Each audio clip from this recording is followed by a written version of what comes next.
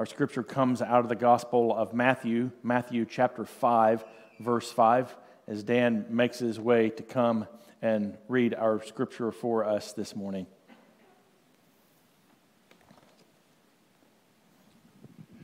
Blessed are the meek, for they shall inherit the earth. This is the word of God for the people of God. Thanks be to God. Let us pray. Almighty God, pour out your Spirit upon this, your word, and to make it be for us the word of life, that we might be people of life. And now, God, hide me behind your cross, that your message of love and grace and salvation might shine through for the redemption of the world. We pray all of these things through Christ our Lord. Amen. Amen. You may be seated. The thing that I miss the most living on the farm is riding horses. I absolutely love riding horses. It was really the highlight, I think, at least for me. It was the highlight of the year for me, when we would have kind of a roundup and we would have to move cattle and we would get the horses. And this was, I mean, we bought our first ATV when I was a young boy, but we still always had horses. The horse that my dad always rode, her name was Chick. Chick was a black horse. She was a small little thing, but she was fast as lightning. She was a pretty good cow horse. She was very, very agile, very, very nimble on her feet. The only two times that at least in my lifetime, the only two times that I've known my dad to be thrown off of a horse, he was thrown off a Chick. She was very, very high-spirited. She was a good horse. But the thing about this horse, Chick, that was so very difficult was that she was almost impossible to catch. She was almost impossible to catch. You could come out to the pasture with grain, and she wouldn't come to you. You would have to catch her somehow. You would have to catch her when she had come to water, and you would have to catch her in the corral, and then you would have to try to get her into a smaller corral, and then you would have to corner her in the corner of that smaller corral in order to be able to first put a rope around her neck, and then she knew that she had been caught. But then you would have to try to get the reins on her and the bit in her mouth, and she would throw her head, and it was just a mess trying to get her caught. On the other hand was the horse that my dad had all of us kids ride. A Chief was his name. Chief was a mammoth horse. I don't know how many hands tall he was, but he was a really, really big horse. He was a bay horse, which means it's kind of that brownish color with a black mane and a black tail. Chief was kind of a plodding kind of horse. He just kind of plodded everywhere he went. He was not fast at all. If you had a calf that broke away, Chief was going to have a really hard time catching up with that calf. But he was a fun horse to be around. The best part of Chief was that he was incredibly easy to catch. He loved people. Chief loved people. You could be out in the middle of a pasture of 600 acres, and if Chief, especially if you had a bucket of corn in your hand, Chief would come running. But normally, you didn't even have to have any feed in your hand. You didn't have to have a bucket in your hand. He could even see that you had the reins with you, and Chief would still come up to you. He would make sure that he nuzzled next to you, and I even saw times when Chief would even put his head down so that you could put the bit into his mouth. I want you to have that pictured. I want you to have that pictured. This massive horse, this tall horse. Even as a teenager, by the way, I would have to have Chief next to a gate so I could stand on the gate in order to get on his back. That's how tall he was. This massive horse, muscles rippling, who had a bit in his mouth and was able to be controlled by a bit. I want you to keep that. I want you to keep that image in your mind as we think about meekness today. We're continuing our sermon series on the Beatitudes. These blessings that Jesus pronounced, this is not necessarily a moral teaching. These are not necessarily an ethical teaching of Jesus. This is simply, it's kind of like, I'm even a little bit too young to remember this, but I've heard stories about Walter Cronkite. When he would announce the news, he would say, "And that's the way it is." That was kind of how Jesus' pronouncement of the Beatitudes was. It's just simply pronouncements of these are the people who are blessed. These are the people who are happy in the kingdom of God. They don't make sense. They don't make sense at all. Happy are those who are poor in spirit? Well, no, those who are poor in spirit, those who are not hyper-religious, they certainly can't inherit the kingdom of heaven, can they? No. No, in the kingdom where God rules and God reigns, in the kingdom of God, those who are blessed are those who are poor in spirit. Those who are blessed are those who are mourning over their own sins. Those who are blessed are those who are meek. Blessed are those who are meek, for they will inherit the earth. They will inherit the earth. So what is the meek? Who are the meek? Well, the opposite of meekness is pride and arrogance and someone who feels like they are self-sufficient or they are unbridled or reactive. This word is often translated mild or gentle. Some might even add to that weak and submissive. That's the typical understanding of what the word meek means. Typically we have the old hymn. Really was an old children's poem. The title of the hymn is "Gentle Jesus, Meek and Mild." It's an old hymn in our hymnal. It pictures Jesus as a gentle Lamb of God, gracious and mild and timid and passive. And again, that's what many of us think when we think about this word meek. Meekness is often associated with weakness or submissiveness or dispassion or blandness. For Jesus to say that the meek shall inherit the earth is absolutely preposterous. I can't wrap my head around this saying that the meek will inherit the earth. Surely, well, they may inherit heaven, but surely not the earth. They are too weak, too passive, too bland to take the earth, or at least the part that anyone else wants. They may take the part that no one else wants because they are just simply too weak and too passive and too submissive. If I were planning on taking the earth, I'd start with force. I would start with power. I would start with a great and mighty army. For Jesus to say that the meek will inherit the earth is absolutely absurd, at least from our perspective. But I think as we begin to examine what this really means, I believe that we may be able to get really a bit beyond what we may first understand what it means for the meek to inherit the earth. Now again, let me catch you up where we are here in the Sermon on the Mount. This is Jesus' longest portion of teaching that we have in Scripture. In Luke's Gospel, it's known as the Sermon on the Plain. In Matthew's Gospel, we find that he goes up to a high place, and so it's referred to as the Sermon on the Mount. And here in the very beginning of this sermon, again, much of the sermon is a really kind of an ethical teaching. Really, I think as much as anything, it really is simply a statement about what life in the kingdom of God is like. And certainly, he begins with these radical statements that seem to turn everything upside down. Again, when we think about happiness or blessedness, these are not the people that we think that are blessed or happy. And especially in Jesus' culture, they certainly would not have expected him to say such a thing. In that culture, they would have believed that those who were blessed were those who were wealthy, Those who were blessed were those who were hyper-religious. Those who were blessed by God were those that had a large family. Those who were blessed by God were those who were happy all the time. Those who were blessed by God had everything at their disposal. But Jesus says something radically different.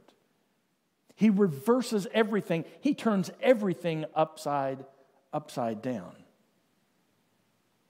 Although the great 20th century commentator William Barclay calls this word meek the most untranslatable of words, the Greek word behind this is praeus, and it's used in ancient Greek language, and it literally means a domesticated animal, especially one that is bridled.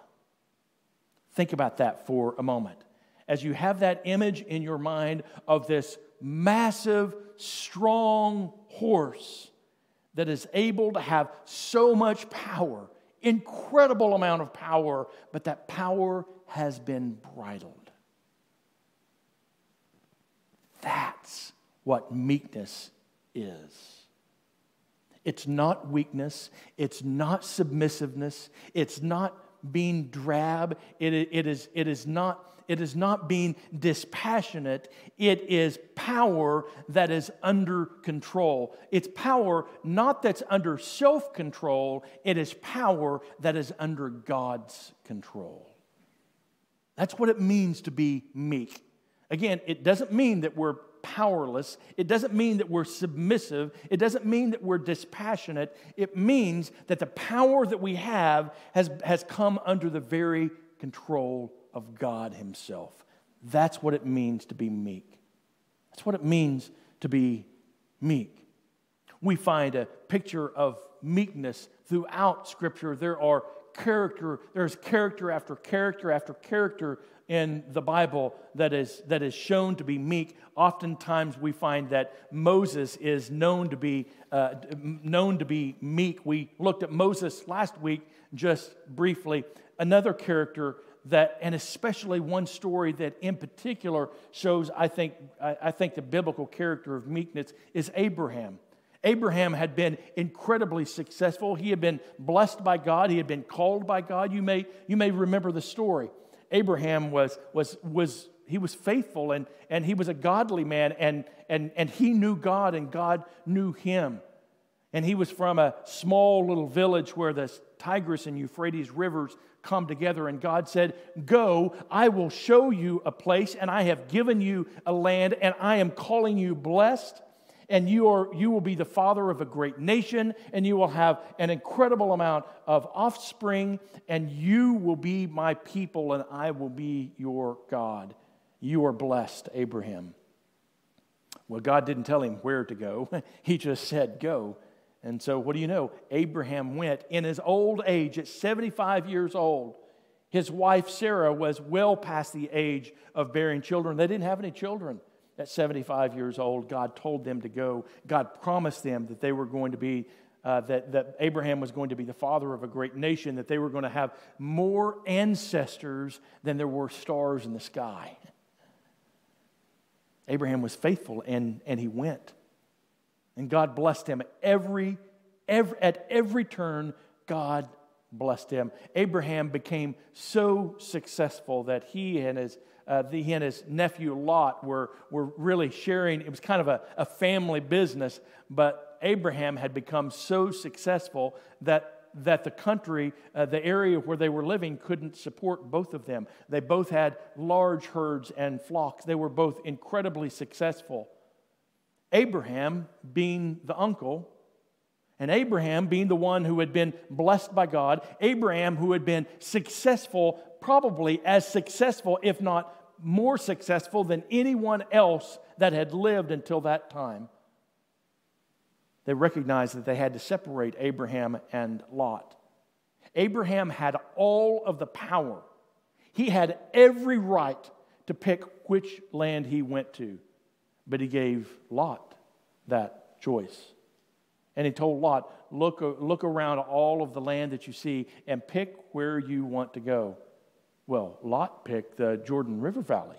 I mean, it was the most fertile land in the entire area. And so Lot chose the fertile the Jordan River Valley, again, that was so fertile, had green grass, had trees, had plentiful water. And Abraham said, okay, you go there and I'll go this way. You remember the rest of the story, though? Do you remember what happened to Lot in that Jordan River Valley? There were two towns there known as Sodom and Gomorrah.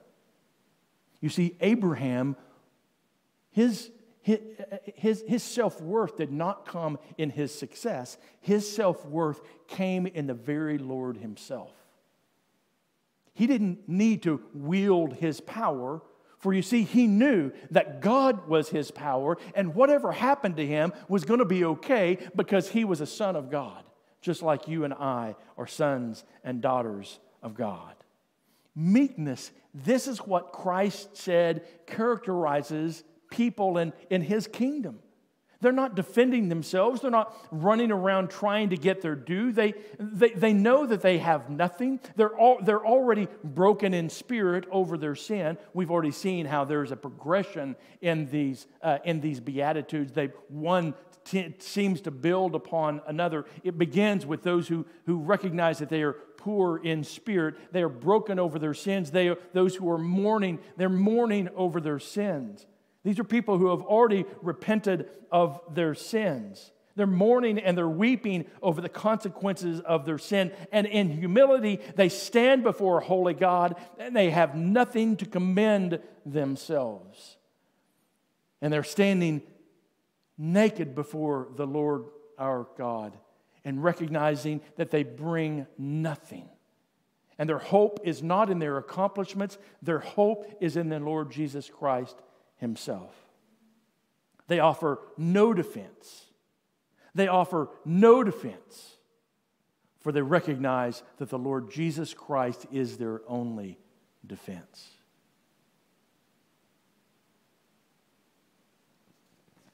But we often don't live in meekness. We want to take what is ours. If we want to inherit the earth, or we want to get that raise, or we want to be top dog, oh, we take it by storm. We take it by force. If we want to inherit the earth, oh, we take what is ours. The Pharisees were the religious conservatives in Jesus' day. There were a number of different political parties in Judaism during Jesus' day. The Pharisees were the religious conservatives. The Sadducees were the religious liberals or religious progressives. The Zealots were the political fanatics. These were really the three main political parties in Judaism at the time. And for years, because they knew what had been promised to Abraham, that promised land was their land, and they were bound and determined that they were going to rule that land. And again, it was their land that God had given them. All they wanted was to possess the land. In the year 63 BC, Pompey the Great had annexed Palestine for Rome. Before then, the Jews had ruled their own land. They had led a bloody revolt by it was called the Maccabean Revolution, and they had taken their land back by force. And they had ruled in that land, in that promised land themselves. The Jews ruled themselves for 100 years. For 100 years. But then in the year 63 BC, about 90 years before the ministry of Jesus, they were overtaken. They were overtaken by the Romans, and the Jews wanted it back. At all costs, they wanted it back. And so for the next 100 years, they were looking for Messiah after Messiah after Messiah. That's what that's what Palm Sunday was all about. They believed, indeed, that Jesus was this Messiah. But they were looking at this Messiah as one who would kick out the Romans, who would come and take and inherit the earth for themselves, that would bring Israel back to its rightful place as ruling themselves. That's what Palm Sunday was about. They were waving the palm branches and hailing him as their king, but they quickly realized Jesus wasn't that kind of king. They fully expected that he would storm into Herod's palace and he would try to usurp the throne from Herod. But instead, you remember where he went immediately? He went to the temple and he threw out the money changers. He threw out his fellow Jews. This was not the kind of king they bargained for. But it didn't stop them. It didn't stop the Jews from continuing to look for another Messiah. They abandoned Jesus. And we know the result of that. He was crucified, and we believe resurrected as well. 35 years after Jesus, Rome finally had enough. And in the year 70, Rome came and destroyed Jerusalem and killed 1.1 million Jews. But that wasn't the end of it either.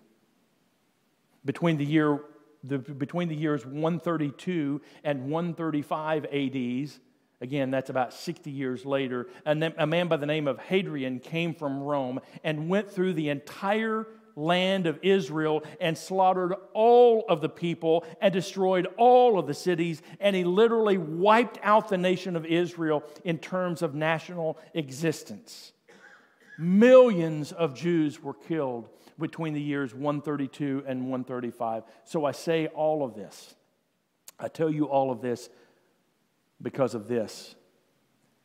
They believed that they could inherit the earth by force. But that's not what Jesus says. That's not how things work. How you inherit the earth is by being meek. Knowing and recognizing that we have the power to seize control and to take it by force, but recognizing that our true power comes in our faith in Jesus Christ. We don't need to take the earth by force. You see, our Lord already owns it all. He owns the cattle on 1,000 hills. We don't need to take it.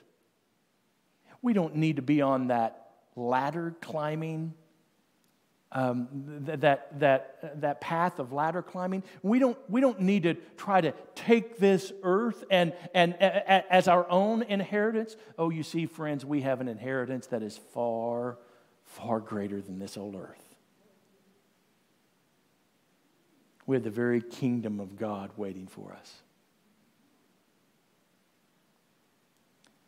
So you want to inherit it all? Be people who are meek. Be people who have come under the very control of the Lord Jesus Christ. Not self-control, but under the control of our Lord. Would you bow with me?